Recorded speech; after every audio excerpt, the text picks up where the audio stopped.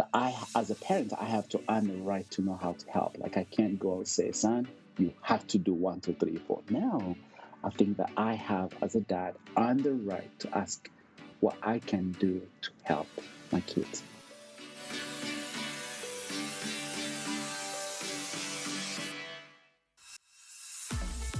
Facts do not have opinions.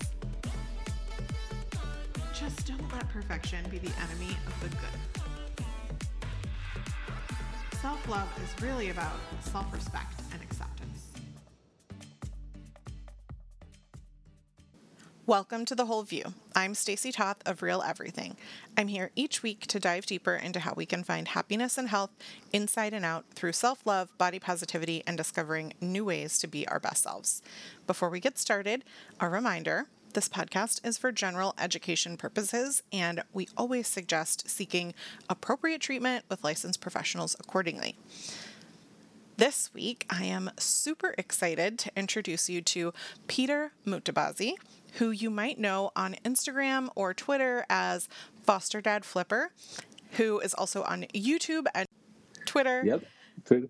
And I found you through social media, Peter. Like, I'm a foster mom, so of course I follow other foster people who probably shared your stuff, or maybe it was through a hashtag, but the work that you're doing is incredible, and I'm really excited to share more about you and the work that you're doing with the listeners today. But I want to share kind of my perspective, which I can't wait to hear the reality, because it's always, what something seems is entirely different than the reality on social media. And you make very difficult work of helping traumatized youth seem fun and effortless. I don't know how you do it, because from firsthand experience, I know that it's not. And when I connected with you, you shared that you have a book coming out later this week.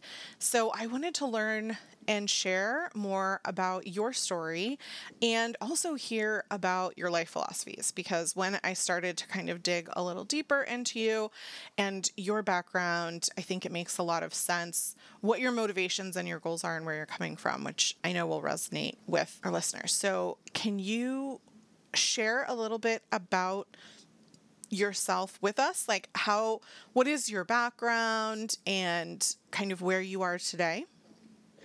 Absolutely. Yes. Well, thank you for having me here. Yes. I saw your email and I was like, yes, absolutely. I have to talk to you. So I will have to warn your viewers that I speak 7 languages and English is my 4th language. So I always try to do my best because I have to translate or sometimes find the appropriate words to say in English through my language. So I'll do my best, but truly a joy to be with you here.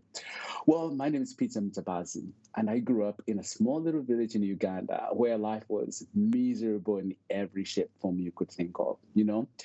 So I grew up in a place where no family or no mom would in some way encourage or inspire or give hope to their kids.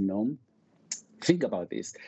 I did not get a name until when I was 2 years old. Why? Because for every 100 children who were born during my time, 60 would die before the age of 2. So most moms didn't name their kids because they weren't sure that they will make it. And I think for my mother, it wasn't like she wasn't sure, but I think sometimes they know there's no really hope. So why should I give a name to a child that I will never have or be sure of their lives? So at 2, finally, she called me Peter Habiyama, meaning a gift given by God. That's what it means. And, that was really my background from the get-go. And then at the age of 3, 4, I knew we would never have, we never had a different meal. We would have beans or potatoes. There was never a choice for anything else. And sometimes, or many times, we could only have beans, and then the next day we have potatoes. So we can, in some way, have extra food go a little longer.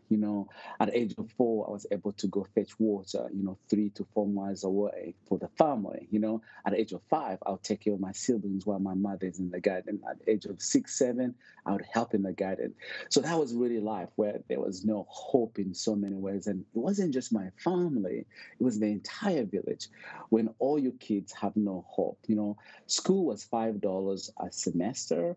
But my family could not afford $5 $5 to go to school. So for me, hopeless is all I knew.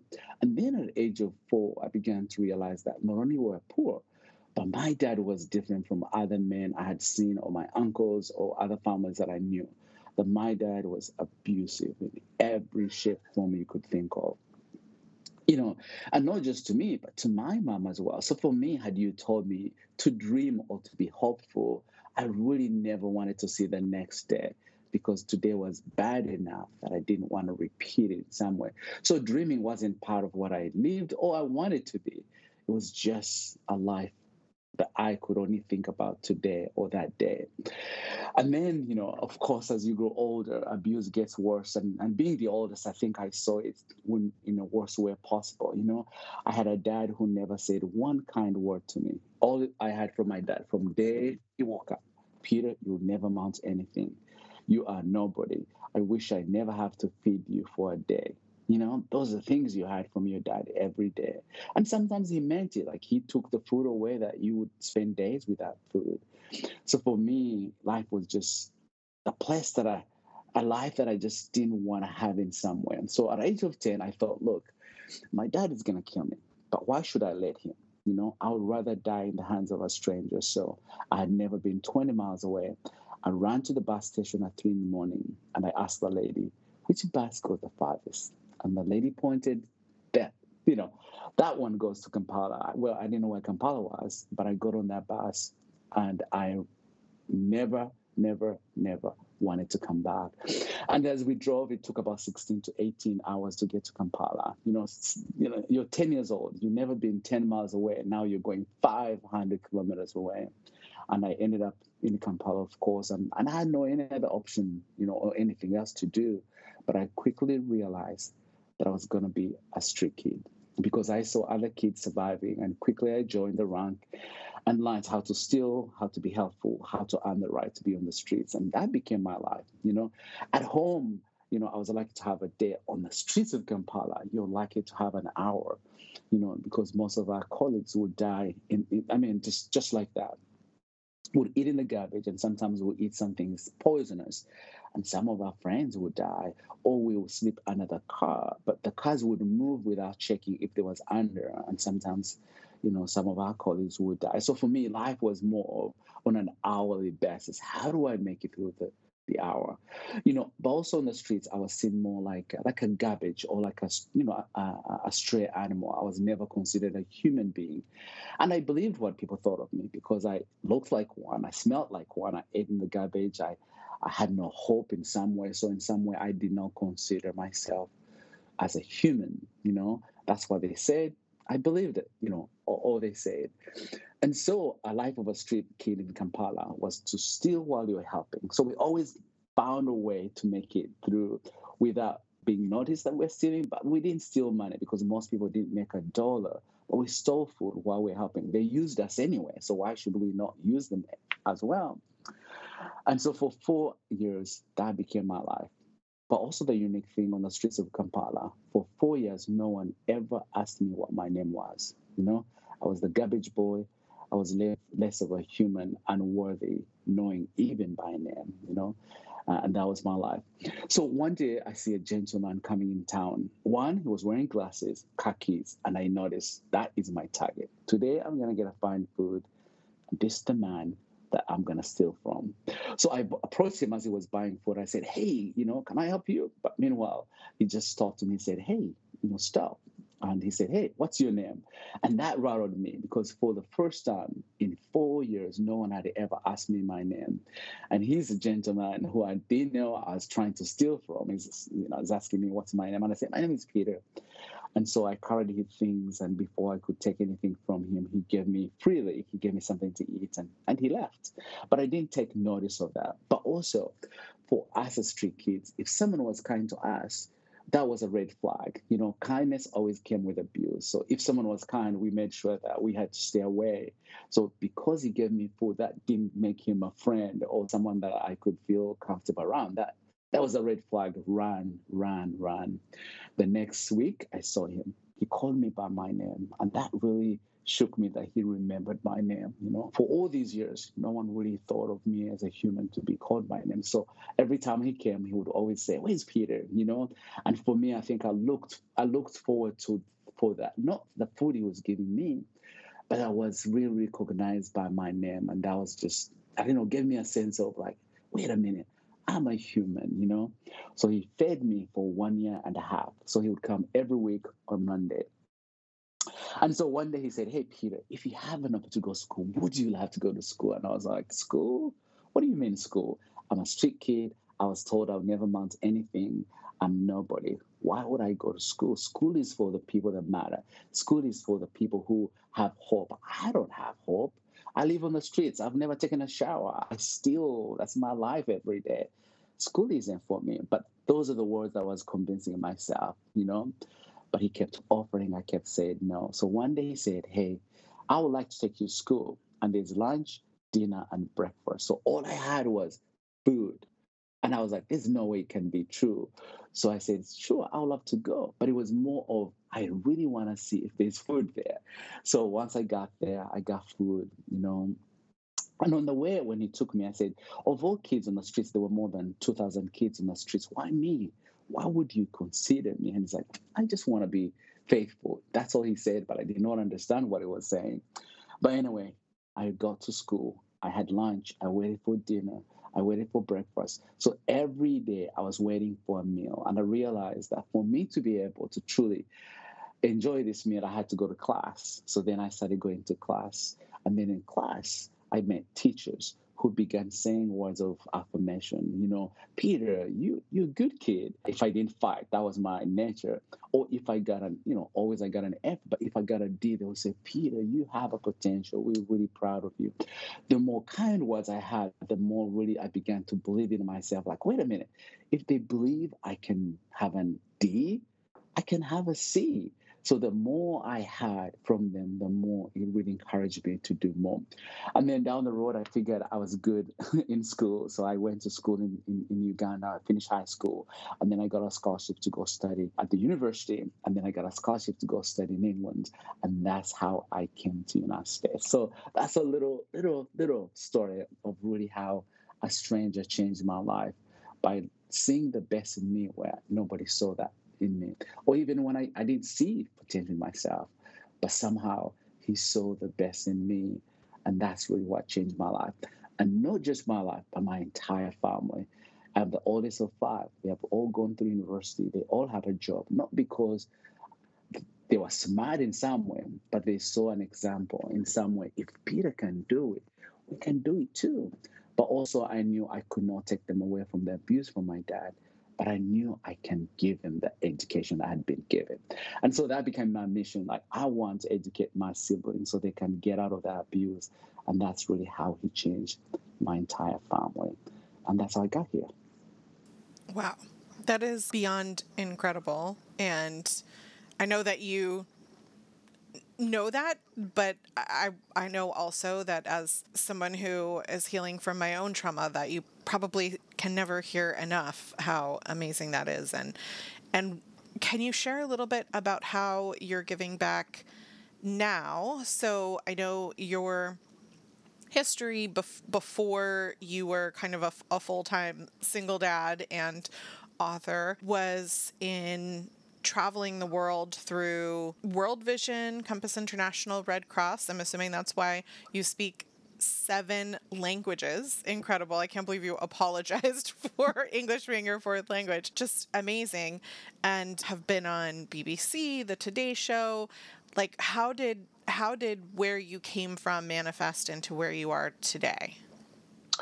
Well, absolutely. So when I came to the United States, I think I struggled. I struggled, especially seeing how much food was thrown away. Remember, I came from a place where food was rare. Like, most families died or most kids died of diseases because they went home, they went to bed hungry. So if you're hungry and you have no nutrition, when you get malaria, I mean, it takes about a few hours and your life is gone.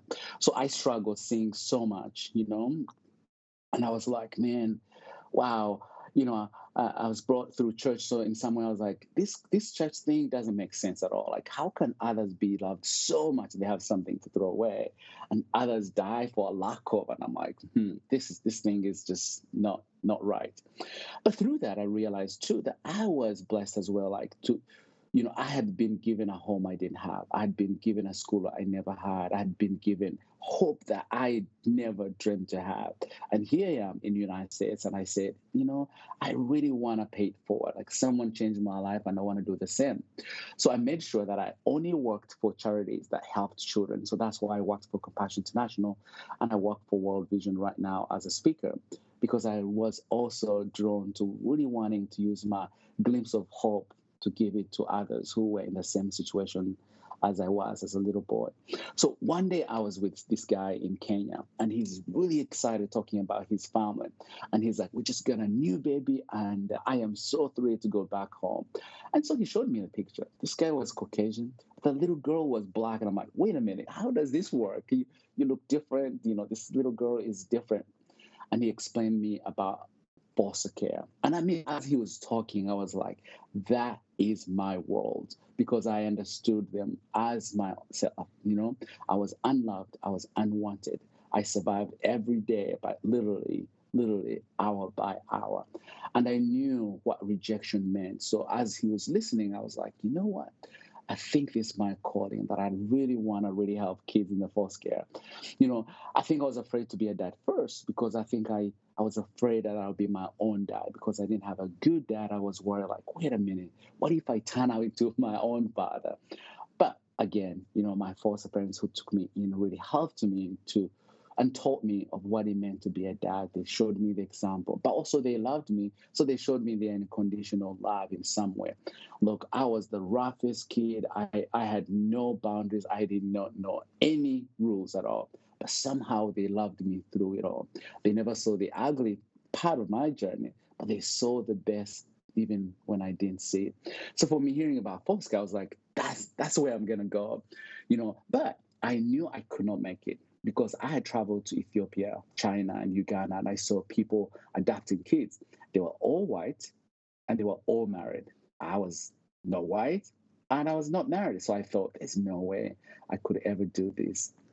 But while I'm in Ethiopia, I asked someone, hey, if I wanted to adopt, what can I do? They said, well, you have to be married, but also you have to be a female, and you have to be European or American. So in some way, I believed the lie. I thought, being black, there's no way they can allow me to be a foster parent, But I didn't give up. So for me, I said, at least if they don't allow me to foster, maybe they can allow me to mentor teenagers. So for me, I walked in the foster care system. I said, hey, is there a way I can mentor teenagers? Because I relate with them. I understand. I know the struggles they're going through. Anyway, I could spend at least once a week with one of them. And the social worker looked at me and said, hey, have you ever thought of being a foster dad? And literally, this is what I said. I said, I don't think I qualify to be a foster parent. And she's like, why? I said, I'm single. Well, I did use the other word. I said, I'm single. And she said, no, you can be. She said, there are many single female. We don't have men, but we would love you to consider being a foster parent. And I said, hey, you have to give me the papers to sign right now, proof that I can truly be a foster parent. She gave me the papers. I signed, literally, I started the next week for my MAP class so I can be licensed to be a foster dad. And, after 5 months, I had really made my house kids friendly. I had quit my job. I knew to be a foster parent, I needed to be a full-time dad in some way. And so I got my first child. And I mean, oh gosh, it was the most fearful, but at the same time, the most blessing that I got. And the strange part, my first kid was the blondest kid you could imagine. So when they brought him in, I said, I think you're at the wrong house, because in my understanding, I think I thought, being the minority, I thought, most kids who go in the foster care, Hispanic, Caucasian, Native American, like I had no idea, that when it comes to abuse and neglect, it affects every child of every color, and that's when I realized, like, oh, I'm to be a dad for any child, every child, without having to ask where they come from, but to really open my heart to say, I'm going to be a dad, just like that man did for me. He didn't ask me questions. He didn't ask me where I came from. He didn't ask me what I'd gone through. He just saw me and said, I see potential in you, and I'm going to do everything I can to see that potential fulfilled. And that was the approach I also approached being a foster parent. I said, I'm going to do the best I can to truly, truly give you the best anyone can give you, because I was given that. And I understood trauma as well for me, that I could see trauma from a mile, that I understood where they came from, and I knew I can really speak in their lives. But also that I had little tools that had helped me to heal that I could use to truly be a dad to kids who are coming from the hard place. I would be lying if I said that I didn't tear up while you were speaking. I think one of the things that really hit home for me was when you were talking about the red flags of kindness and compassion, because abusers, children who have been abused, see that as a way for manipulators and abusers to get in. And even at such a young age for yourself and the experiences that you had, you saw that person who was trying to help you, who ended up changing your life, as someone, as a red flag. And I think as a foster parent, I have seen that myself so often, right? Like, these children have been, some of the children in foster care have been through, for example, my first foster child had been through 14 houses, and in some of those houses been abused worse than he was in his own home. And so, it was hard for him to have trust. So that really resonated with me. And I definitely teared up when you went to a social worker and found out you could be a foster parent. And we're so excited and enthusiastic for that, and the gift that you're able to give back, because walls have been broken down, and all people of all walks of life can offer huge benefit to so many children in need in this country. And I'm grateful that those walls remain down for single dads, for LGBTQ families, for, all ethnicities. And clearly the work that you're doing shows how very powerful that is. So I want to introduce our listeners to the way that you open your book, which I think will make sense now that you've shared your story. But you say, to every vulnerable human being who may not think there is hope, you are seen, you are heard, you are loved. And I think what is interesting about that connection for me with the passion that you have for the vulnerable is this idea of integrating that into your everyday, very busy life today. I think the hard part for me as a foster parent is those ebbs and flows of when the red flags, when the trauma spikes, when the pushback comes, which is emotionally natural, right? It's how we protect ourselves. It can sometimes be really difficult in regular life, both for the child and for, the other people in your home, life, therapist, school, doctors, all this stuff. Like, how do you integrate that into your busy life? It's a good question, for sure.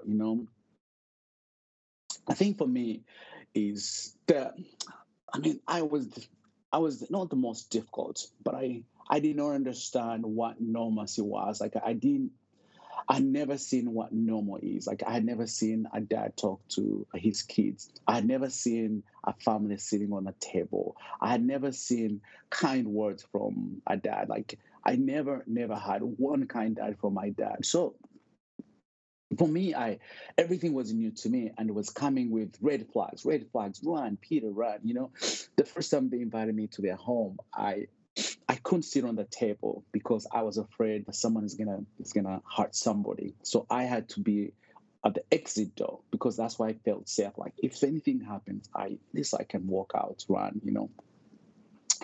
But they had a chair for me, and they said, "Hey, Peter, this is your seat, and you can serve yourself." And I could not believe it could be a, something like that. Like, for me, I thought it was a show.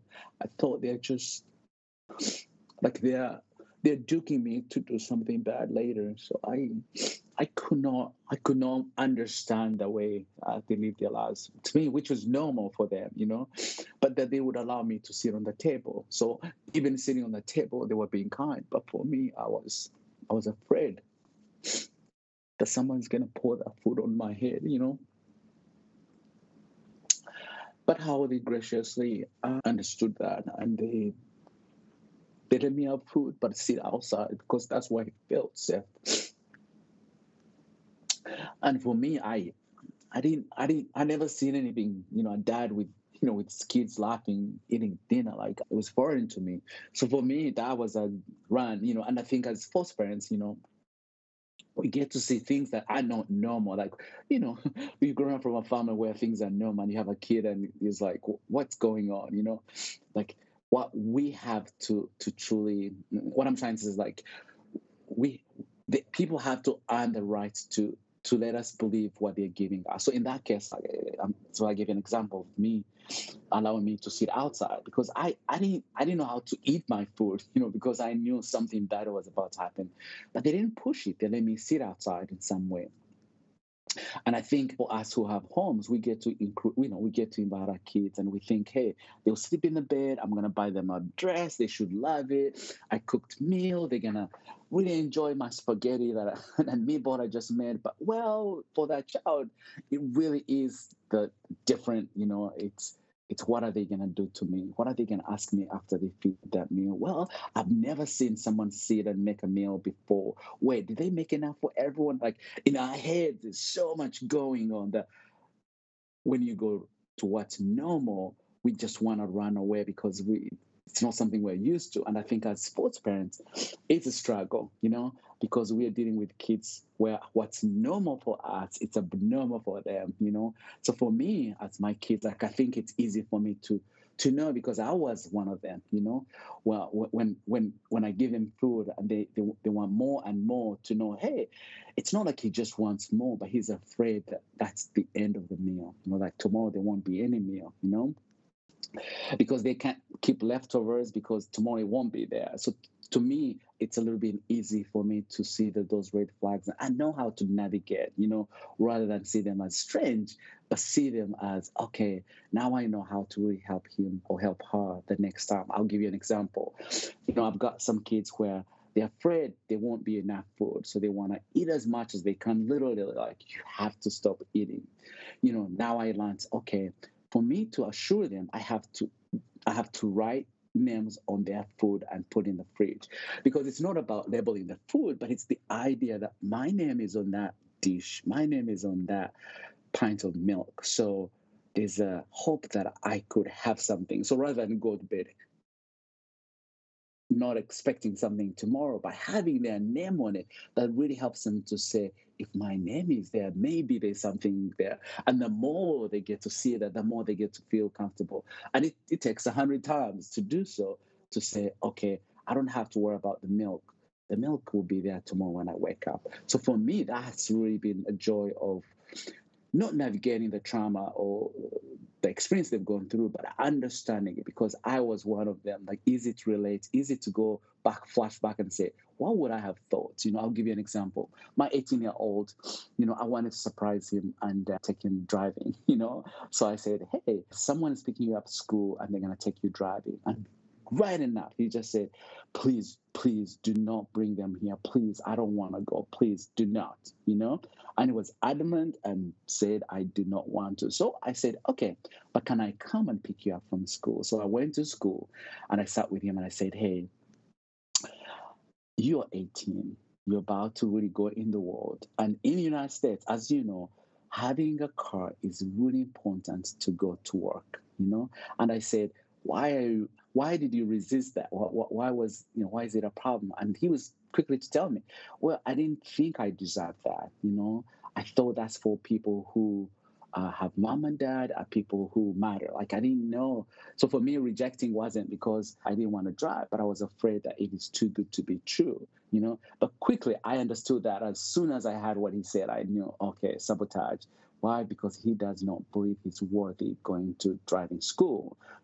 So I took him, I went by myself to school and, in some way reason with him, but really help him out, like, hey, We love you. We want you to have this because you are special, because you matter, and we care for you. And he went for driving. And after he's like, I am the best driver ever. Well, you just went for the first time.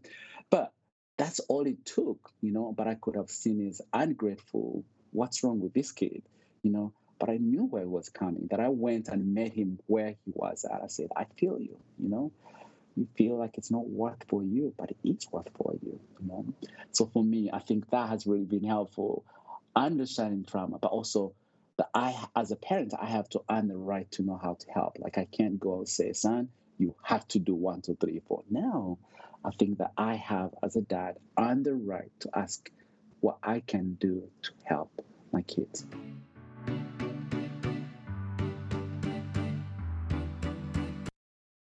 Today's podcast is brought to you by ButcherBox. And I'm going to give you some parenting tips here too, because they're doing a never offered before deal. And I strongly recommend trying it if you haven't yet. It is the only way, honestly, that I am able to keep up with these ravenous teenagers. Since Matt has been working more this summer, we implemented each kid cooks once a week. And even if they need our help, it's huge to not have to worry about meal planning and setting them up for success to be empowered when they'll live on their own in just a few years. It's also huge that they can make what they want by simply going to the freezer versus interruption of having to run to the store. The convenience of having ButcherBox meats waiting for us has been a game changer. Cole, our oldest, who wants to be a chef, often grills or makes stir fry to use up leftover vegetables, which is great. Finn likes to do burger night, and we love ButcherBox's ground beef. Kiddo likes to make breakfast for dinner, which is fun. They make the best pancakes, and we usually have bacon or sausage as a side. And then Wesley is only 12, so he needs the most help, but even he loves choosing a meal from the freezer. He can grab chicken, put it on a roasting pan, and make a bag salad while it roasts in the oven. I've been able to adjust my custom box to ensure that each kid can find what they want to make. And the best part, and why ButcherBox is specifically my meat delivery of choice, is their humane and sustainably raised meat. The beef is grass-fed and finished, chicken is free-range organic, and seafood is wild-caught. No antibiotics or added hormones, and it ships for free, frozen right to your door in an eco-friendly 100% recyclable box. They're focused on quality, both for you, the animal, and the planet. I love supporting B Corps, which they are. So you can take chicken breasts off your grocery list because ButcherBox is offering you, our listeners, an incredible deal that they have never offered before. Free chicken for a year. I'm just going to say that again because it's such a good deal. Get 2 pounds of free range organic chicken breasts for free in every order when you sign up at butcherbox.com/wholeview. You can claim this deal at butcherbox.com/wholeview.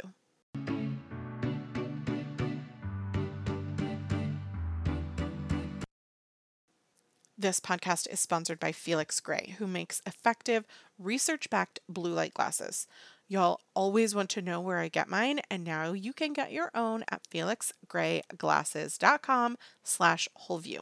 Yes, I wear glasses daily, and no, I do not have a prescription, but I strongly believe that wearing these glasses has helped my eye health, preventing the need for any prescriptions at the age of 41.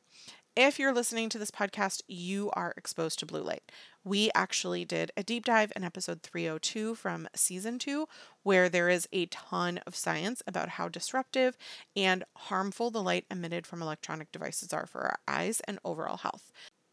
So if you're spending time staring at your phone, tablet, computer, TV, or other devices, you may find yourself having some of the common symptoms like headaches, blurry vision, dry, tired eyes, and trouble sleeping. And exposure to blue light at night can lower the production of melatonin, the hormone that regulates your sleep, which is huge for our health. You don't want that. Late night TV and phone scrolling needs blue light glasses, and Felix Gray filters up to 15 times more of the most impactful blue light than other clear blue light lenses. 9 out of 10 customers experience relief from eye strain, headaches, and or blurry vision. I am definitely one of them. You can protect yourself and make an amazing fashion statement with lenses that deflect blue light. I personally own 3 pairs and rotate them out daily. To me, glasses are like jewelry. They're an expression of my style and while also supporting my well-being. I love how classic the Jamisons in Whiskey Tortoise are and the librarian effect of Hopper in Manhattan Fade. I've had them since 2019 and they're still working great. My newer ones are Volta in clear panorama color for a subtle effect that goes with everything, even if I have on bold eye makeup.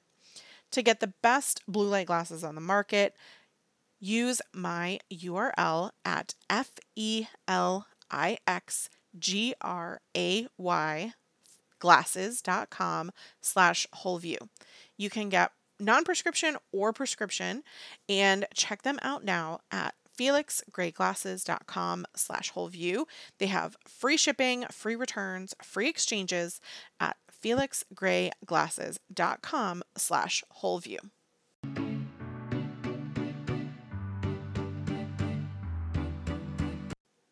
This podcast is sponsored by Indeed, which is where I personally recommend posting your resume as well as posting job opportunities if you are in search of quality candidates. I personally got my big career break back in ye olden days.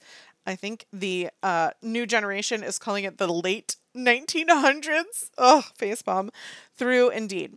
I wish they had all of the time-saving tools that they have now back then, like virtual interview options to save you time. You can message, schedule, and interview top talent seamlessly all in one place. And after using Indeed's virtual interviews, most employers said it saved them days of hiring time, according to IndeedData.us. Finding great talent doesn't have to be a second job. You can hire faster and better with Indeed. Indeed is the #1 source of hires in the US, according to Talent Nest. And 73% of US online job seekers search for jobs on Indeed each month, according to ComScore. Instead of spending hours on multiple job sites searching for candidates with the right skills, Indeed's a powerful hiring partner that can help you do it all. With Instant Match, over 80% of employers get quality candidates whose resume on Indeed matches their job description the moment they sponsor a job, according to Indeed Data US. In the minute that I've been talking to you, 16 hires were made on Indeed, according to Indeed Data Worldwide. So start hiring now with $75 sponsored job credit to upgrade your job post at Indeed.com/wholeview. Offer is good for a limited time, so claim your $75 credit now at Indeed.com/wholeview. Indeed.com/wholeview. Terms and conditions apply. Need to hire? You need Indeed.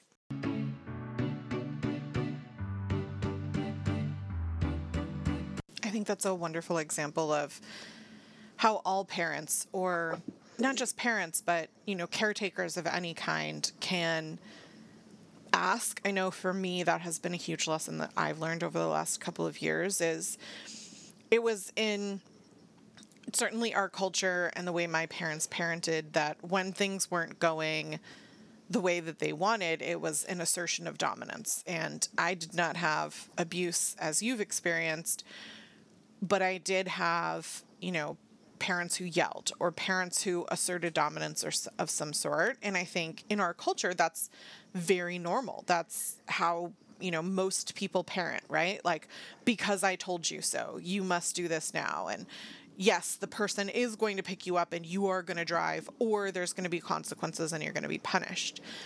And I did this thing called collaborative problem solving training, and you're already parenting that way. It was huge. It was eye-opening for me to, instead of solving a problem by asserting dominance, to instead sit down the way that you did and say, hey, I notice this thing that seems abnormal. You don't say it's abnormal, but hey, I noticed you have a difficult time putting your shoes on in the morning. What's up with that? And, 99.9% of the time, it's not about the shoes in the morning. It's about, something else, and figuring out how to support that individual in whatever it is they're going through has just been a game changer in my life, not just as a parent, but I think as a friend, as a leader, as a spouse, and having compassion for what someone is resistant to is not really the thing that they're resistant to in most cases. Yes, it's something else. But the other part is also that they're telling us something, but they're telling us in a different way. That I believe in being heard. I was never given opportunity to speak. I come from a culture where men talk, women second, and children third. Like you have no right to talk. And for me, I had to really relearn the other way that every child has a voice and they ought to be heard. But sometimes what I expect them to talk to me is different. So I'll give you an example. Sometimes my kids, they yell, they curse. I mean, when that flip goes off, I am like, oh, okay.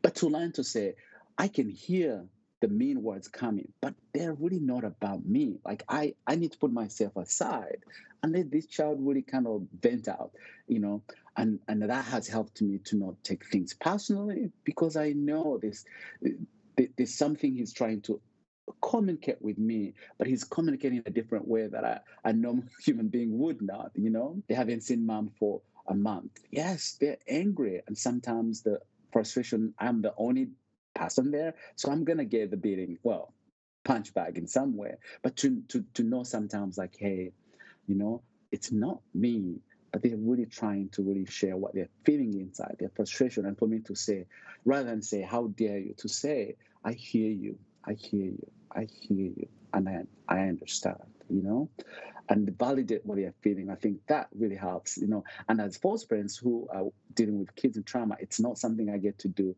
once a week. It's something I get to do literally on an hourly basis, that I have 5 kids and they have different traumas as affected differently, that I have to remember, as a dad, it's not about you.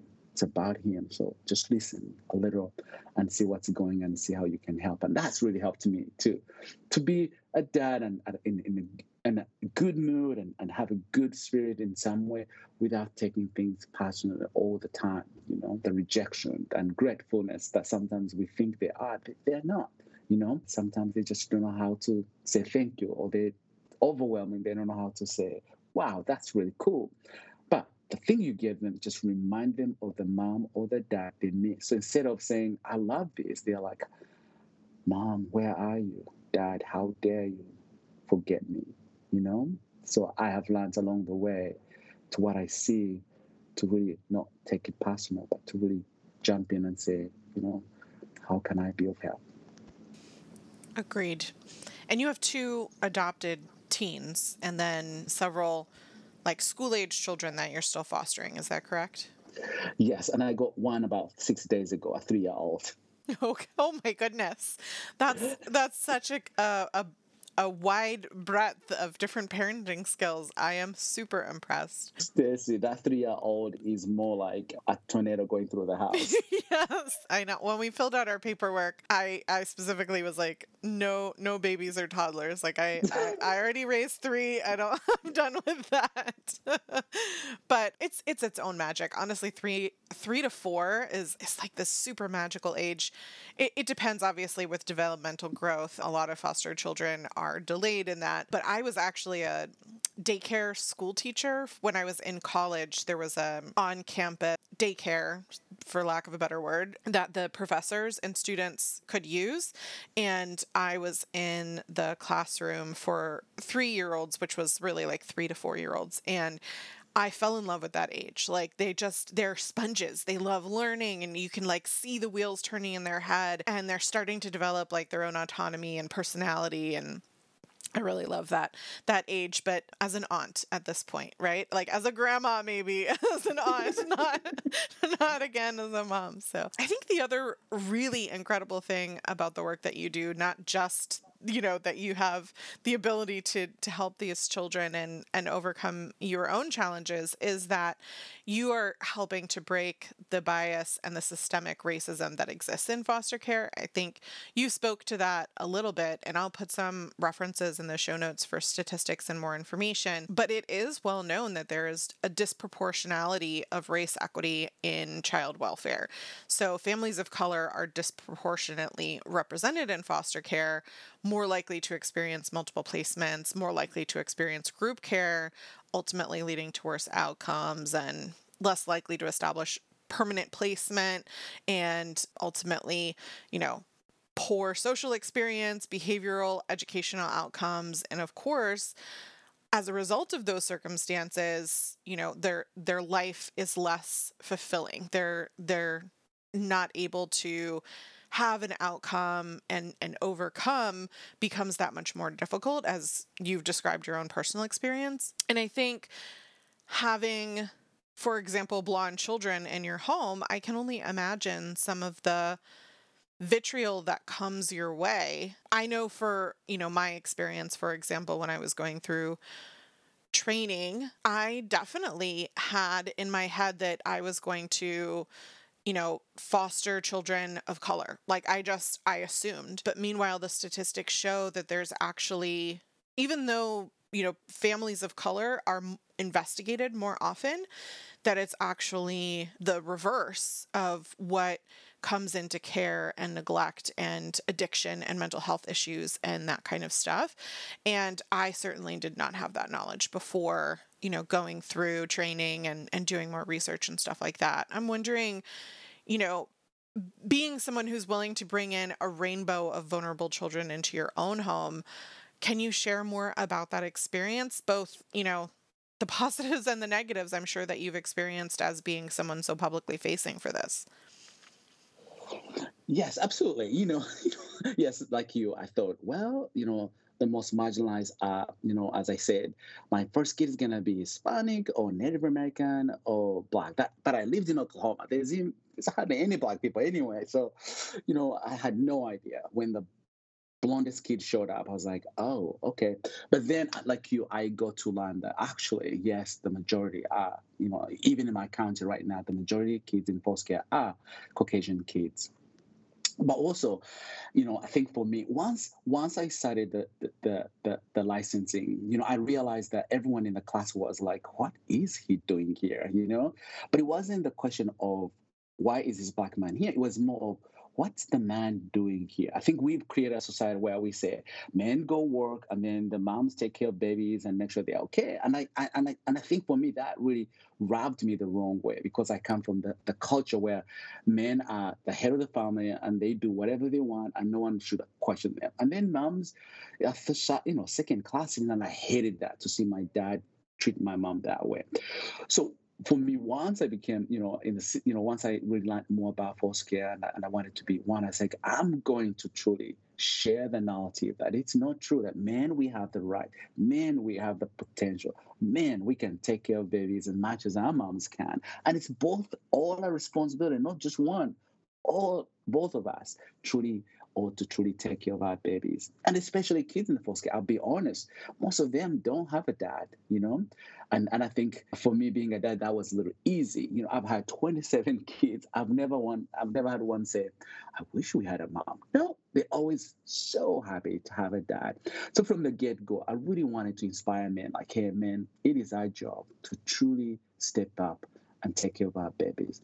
But the other side, I wanted also to debunk stereotype. I've heard that people say, Black men are not good dads. And I wanted to show that I am a good dad, and I'm a good dad to kids who don't even look like me. So I wanted to really show, especially through the social media world, that dads, we can do good, and there are Black dads that are really doing really well. The other part I really wanted to debunk was, I come from a culture, of course, from colonialism where, white people do good and Black will receive. That's the Madonna comes and, adopts kids, Angelina Jolie, that's what they do. They take, and I believe in so for me, I was like, wait a minute, I got to change the narrative. For me to embrace every child that comes, that they all need our love. No child comes in the foster care for a holiday. No child chooses to be there. They all come for the wrong reasons. And it's our job to truly make sure that we protect each one of us. So there's some stereotype that I wanted to in some way kind of show to the media that that's not true, as I believe that as a Black person, I wasn't able to foster. Well, that was a lie, I believe, because there was never any representation I saw. I never saw, any African American who were adapting in Africa. I never saw them in any any writings? No. So I believe we are not allowed to. And so for me, I came in wanting to say, how can I truly change the narrative? The other part, why I think you asked me at the beginning, like, man, you make it so fun to be a foster parent, about what you do and what you show. Exactly. That's really what I wanted to show. The our foster kids are as normal as any kid. They're as fun as any kid. And I'm going to do everything I can not to only highlight the negative, but really more maybe the positive, because we're quick to talk about the negative, but we never really talk about the positive. But two, as a foster parent, I feel like they have helped me more than I have helped them. So there's an equal benefit. I think sometimes, as Americans, I'm doing them a favor, I'm helping them, but in some way, I feel like they are helping me to be a better human being, to understand what unconditional love. I can say it all day, all night, but until you have a kid in your face in your home who don't look like you, who act different, and you're able to love on them, to say, man, I am learning as much as I am teaching them something, that it's an equal benefit. The other part was, I think traditionally we've been told, you get married and then you have kids. And I'm like, wait a minute, but can you be a dad and a mom while you're waiting? Yes, I would love to be married. Don't get me wrong. But while I'm waiting, I want to help someone. And I think there are people out there that have potential to truly, truly be the best moms, the best dads for our kids, but are kind of waiting for the traditional way to go. And I'm saying, no, I think we can get married. But while we have the space and the time, that we can truly jump in and help as much as we can. I always wanted to be a dad. I always wanted to be a dad. And the moment my kids came, the crazy part, they've always called me dad. I was like, man, I could have waited until, who knows, 7 to get married. But here, the one dream I really wanted was right in front of me. And all I needed to do was to say, I'm willing to love on them. I'm willing to open my home. I'm willing to do something small to be there for this child that needs us more.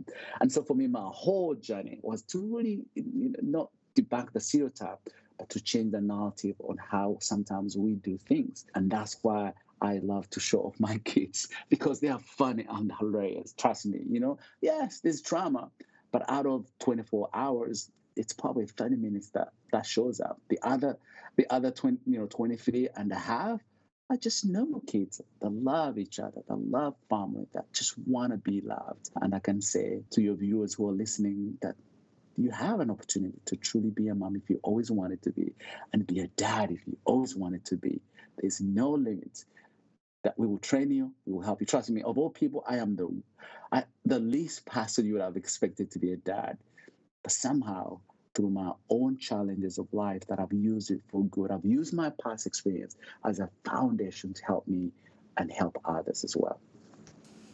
I love that. And I also think, the other part about being a foster parent is knowing that if the children do not have terminated parental rights, then we are, for lack of a better word, a caretaker until we can, what's called kind of bridging that gap. And I think, some of the worst outcomes are that children of color who are in foster care are less likely to be reunited with their birth families, because there is that stigma or bias within the system itself of having those challenges and the hurdles and the red tape be more difficult, less understanding and less compassionate for those families.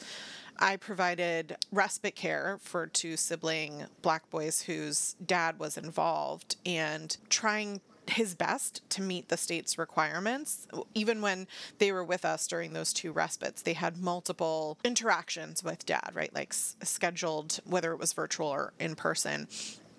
And he showed up every time, and they looked forward to connecting with him and, wanted to be back home with him. And he couldn't achieve the goals that the state set by the court's arbitrary assigned date.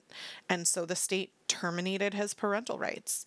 And I didn't find that out until I saw them at a recent picnic and was talking to someone and heard that since that time that we'd had respite with them, they'd been in multiple different placements. And it was breaking my heart to hear that a parent who was trying had that disconnect, and the ripple effects of, what that means for that family, for those siblings who might not get to stay together. The statistics are not great there. And the dad to not be together again.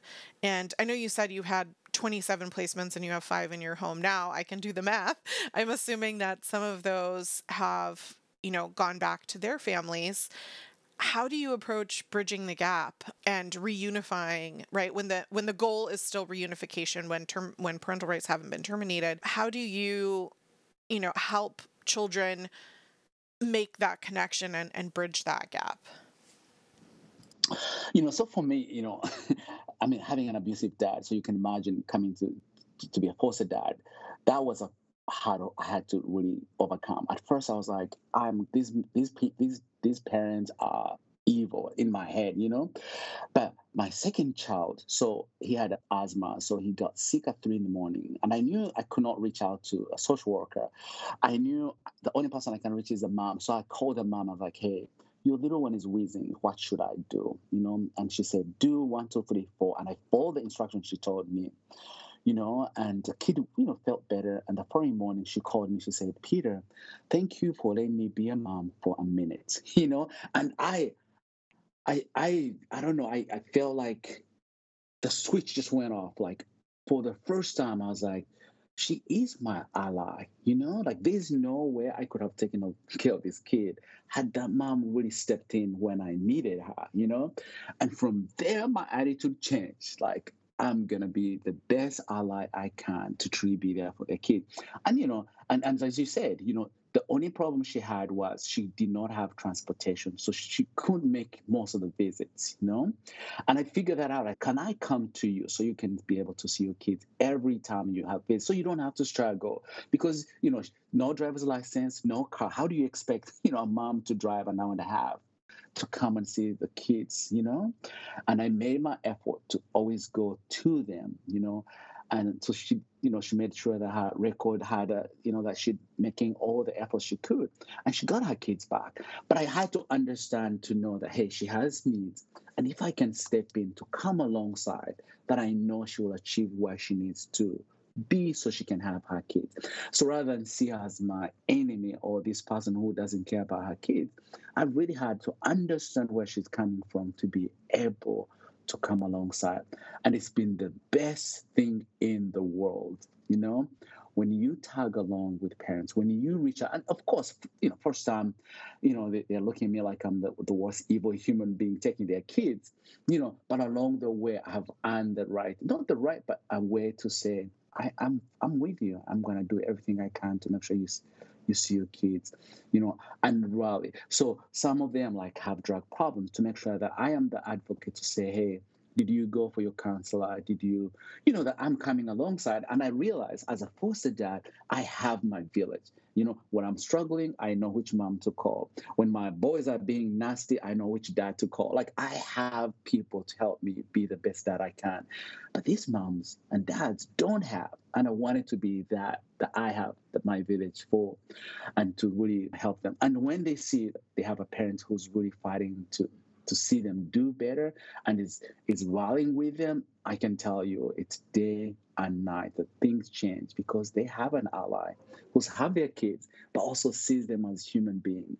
And for me, also goes back to being a street kid. I would hear people say, what a mother would let their kids be here.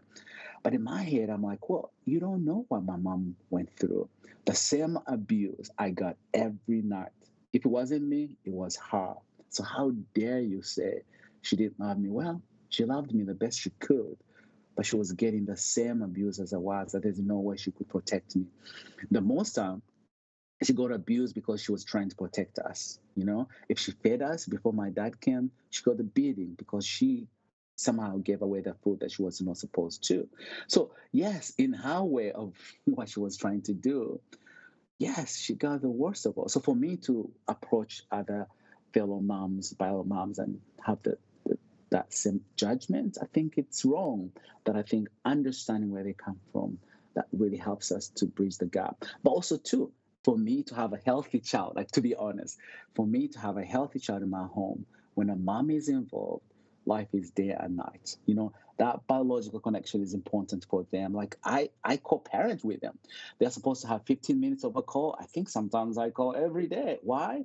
Because I feel they have the right to really help me, but also they're human, amazing human beings that are looking for someone to tag along them and help them so they can have their kids back. And I have extended family. Why? Because I have pursued, bridged the gap and their kids. And it's funny, all my African American kids have been reunified with parents, all of them, you know, because they needed someone to come alongside, understand, and advocate for them. And I think that's what the best we can do for kids in care, to truly rally around their moms and dad and fit in the gap where they are not, but also to know it's the best thing I could ever do for that child. To get them reunified with their parents is the best gift for that child. I literally was sobbing when you were talking about thinking of the parents as humans and how powerful that is, not just for the parent, but also for the child to see that co parenting and, to not assume the worst is a phrase that I use a lot, right? Like, we can't possibly know the circumstances that so many of these parents have been through. And I don't know your father, and what I always say to the kids is, I'm like, this is not an excuse for the behavior, but to understand, I'm sure your father's father put trauma on him, right? Like, this generational cycle of trauma and abuse can stop if someone is willing to step in and to help, and someone did that for you, and we're trying to do it for others. And when we're able to kind of bridge that gap and collaborate in some sort of way, the power that it has for the children and the whole family unit, and that just becomes bigger and bigger, right? Like, now, even if the children leave your home, you're still a family member of theirs. The first boy that we have that is no longer with us is still someone that we speak to regularly and check in on. And, I want to know about his life updates. I want to be a part of his life forever. And I think it's just really powerful. So thank you for sharing that and everything today. I like to always leave our listeners with something positive before we go. And I like that we ended it on that, and reconnection and reunification is such a powerful, positive thing. I'm wondering for our listeners if you have actionable suggestions that they can take to be of service or to also help vulnerable children. I know step one is to get your book, Now I Am Known, and be inspired to their own path in that way. Do you have other ideas on what our listeners can take away to implement in their own lives? Yes, absolutely. So here's the best example I can say. So when I became a foster parent, in the in 3 months later, I think I wanted to quit. I was like, there's no way I can do this, But along the way, I had people that came alongside and really helped me. They stepped in. I had single parents, single moms who would chip in when I needed help. I had single people who were not married that would show up with milk at midnight. What I'm trying to say is, like, it took a village to truly help me not give up at my 3 month mark, that now I have been for 5 years, with 27 kids. It's not like I was able to do it, but I was able to do it because people came alongside. Where I felt lonely, they stepped in the gap. Where I couldn't show up as a single dad, sometimes, when I have a kid, I can't go anywhere. But someone will bring a pint of milk or a tray of eggs. So what I'm trying to say is, like, we can all do a little thing. We are not all called to be parents, for sure, to be foster parents, but we can do what we can do. And I'm an African, and I truly believe it takes a village. If you have a foster mom, please don't call. If you call and we don't answer, we are overwhelmed and we know what to do. But just show up. Don't ask me what I need, but just go to the grocery store, say, I'm at the grocery store, I'm in the milk section. How many do you want? Bring them milk, coffee. Sometimes all I need is a coffee, an adult to talk to me. It's not the food I'm looking for. It's not the counseling I'm looking for, but just someone to sit with me and just give me a cup of coffee. Our kids go through therapy on Thursday and sports. So for me, Thursday are the hardest time for me as a dad. But we have someone who drops a pizza every Thursday. One pizza. It's a half pepperoni and half and I have cheese for my kids because that's what they eat. And they're able to help me not worry about the meal on Thursday. So you see like how each one can take part in truly helping us be the best parents. Also, here's the other thing. As parents, it's not like we have forgotten, but I think people always think about the kids, but they forget who's taking care of the kids.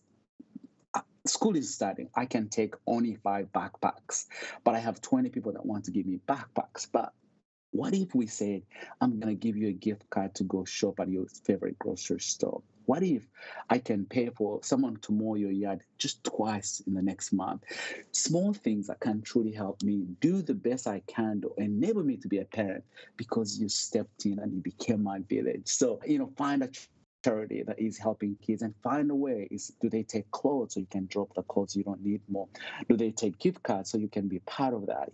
That we can all do one little thing. As I said, not all of us can be foster parents. It's a calling, it's hard, trust me, but we can all do something small in where you are gifted. I'll give you an example. I have teenagers, and some people are like, how do I help teenagers? But I have single men that love to play video games, and they take my kids once a week just to play video games. One, they are role models, positive role models towards them, but also they're showing kindness and love towards them and normalcy and what life is and dreams are because you're bringing them and really spending time with them. On their birthdays, do you know who they invite? The role models, because that's who they connected with. But these single people didn't know they could play a part. Well, by just playing video games with my team, they realized just the potential and the service they can render to our kids. So it's not there's nothing small when it comes to what we do for our kids. Anything will mean so much. That phone call, as I said, sometimes we don't get your phone calls because we are in the trenches. But don't give up when we don't answer the 10th time. Don't give up when we don't answer the 100th time. Keep trying, and that will truly help us be the best we can because you came alongside to truly be the best you can. I love the idea of saying, I'm at the store, what do you need? Not, can I get you something? Because I've had so many people when, I've been in a difficult cycle. We do therapeutic foster care. And so the extremity of the needs of these children from various traumas that they faced are very high. And when I've been in these difficult cycles working with these children, I've had people say like, what can I do for you? And when you're in that place of like you're in the trenches, like you can't see outside the trenches. You're like, I don't know, I'm fine. I don't need anything. Just I'm here in my box. Exactly. Yeah. But if someone were to like say to me, I'm at the store, can I pick up a few things for you? Like, what things do you need me to pick up? I'll get milk and eggs. What else do you need? Then I would definitely say like, oh, bread and lunch meat. Thanks so much. And I think it's also the same thing when we're looking at, how we can help people in general, not just obviously foster care, but I think the more that we can kind of phrase things in terms of making it as simple for someone as possible, because I don't want to feel like a burden. I don't want to have to, think too hard to answer you.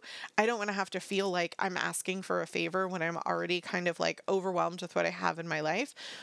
And I do want to connect with my community, and I do want to let people in a way that, works. And so I love that idea of, being that a support for someone. And if you don't know anyone in your life that's a foster parent, there are organizations that can connect you. I know in my area in DC, there's an organization that's local. And then there's also, we have like my own agency, UMFS. There's also like Foster the Family, which I think is in New Jersey and DC. They provide practical necessities. So you can, volunteer with them, you can donate with them. They do meals and they partner in different kinds of ways for the child and family service agencies with the government. And then, there's also like Amazon Smile wish lists that people create that you can fill out that will, fill backpacks and different kinds of things for children so that they don't have, trash bags as they, go from house to house. It was interesting. I was talking with Kiddo a few weeks ago and we were school shopping and they said, no one ever told me I wasn't going to come home again. Right? They were taken from their home, and they were thinking it's temporary. They were thinking like, oh, I just need to like give my mom a day or two. And there were a lot of things that they could have or wished that they had grabbed that were sentimental in nature or different kinds of things. And they never went home again. And they unfortunately have not connected with mom, and mom ended up losing her apartment, and those items are gone and lost forever. So I think, if we can kind of put ourselves in the shoes of these families, if they have a suitcase, when the DSS or agency comes, then they're more likely to fill that with things that matter. To have, a stuffed animal is such a comfort, the sentimental things, photos and different things that are so important. There's also, I don't know if you've heard of this, Peter, but the Together We Rise nonprofit Yes. organization, they're currently raising funds for Disney Days, which they haven't done in a while because of COVID, but it's a reunification program to have siblings who are in different programs come to Disney together, and they sponsor and pay for the magical day. Isn't that amazing? That is so awesome. Yeah, I love that. Yes. So I think there's, a lot of opportunities to support if you're not, if being a foster parent isn't right for you. There's a lot of ways that you can, give with either time or money. I've heard from quite a few listeners who have become CASAs, and that feels super fulfilling for them. And it's something that, is easier for them within their time constraints. And being a CASA just means that you're the voice for the child in court cases. You show up and you represent their wishes in court. And that's really important, especially, like the example that I gave of the two brothers that we had for respite, a CASA could have potentially advocated to the court, please don't terminate parental rights. The dad is really pushing and the children want to be back with him, and potentially could have extended that stay so that his rights hadn't been terminated. I don't know the details of that. I'm not speaking to that specifically. I'm just giving an example of something that a CASA could do. And that's something that anyone can do, and I think requires just a couple of hours a month. So, and I think the last thing that I want to kind of remind people of is just continuing to talk openly and honestly about what foster care is or isn't. I think you've heard from Peter some powerful stories today, both in the ways in which, we can empower and support and connect with and co-parent biological families, as well as, be a parent and a support system for children who don't go back home.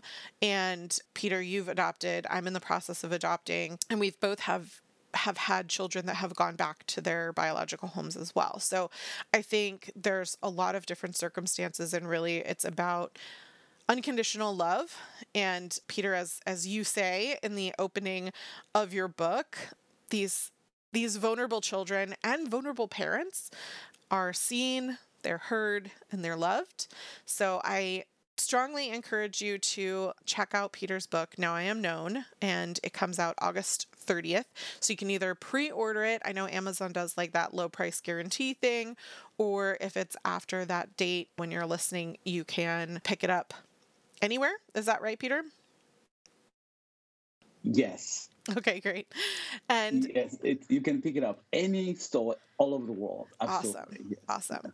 And you can connect with Peter on Instagram and Facebook at Foster Dad Flipper, on YouTube and Twitter, as well as Now I Am Known. And Flipper for Twitter is missing the E, but I'm sure you can find Peter Mutabazi on Google or however you want to look for him. And we'll be sharing what we really thought over on patreon.com/thewholeview, the best place to ask questions as well. If you love the show that we create and produce ourselves, the Patreon is a great way to support the show, but so is leaving a review or hitting that follow or subscribe button in the podcast app that you're using so that others can find us as well. And if you'd like to keep in touch with Peter, like I said, we'll put all the links in the show notes to where you can find him. and all the resources that we've mentioned. I referenced some statistics and studies and prior shows, and we'll put all the organizations and everything that we mentioned in the resource show notes section for you. Thank you for tuning in today. We really appreciate your willingness to be open to growth through your own personal change. I know I cried and had big feelings today, which usually is an indication of, my own personal growth and progress. So, Peter, thank you for that. And we'll be back again next week. Thank you, everybody. Thank you.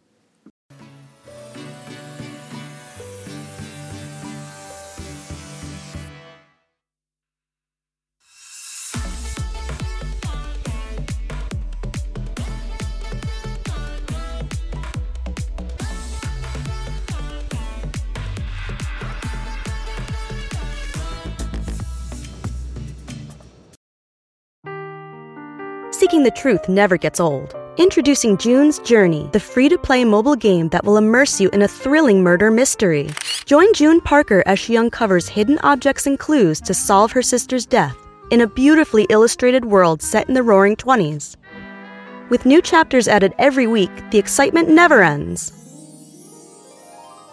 Download June's Journey now on your Android or iOS device, or play on PC through Facebook Games.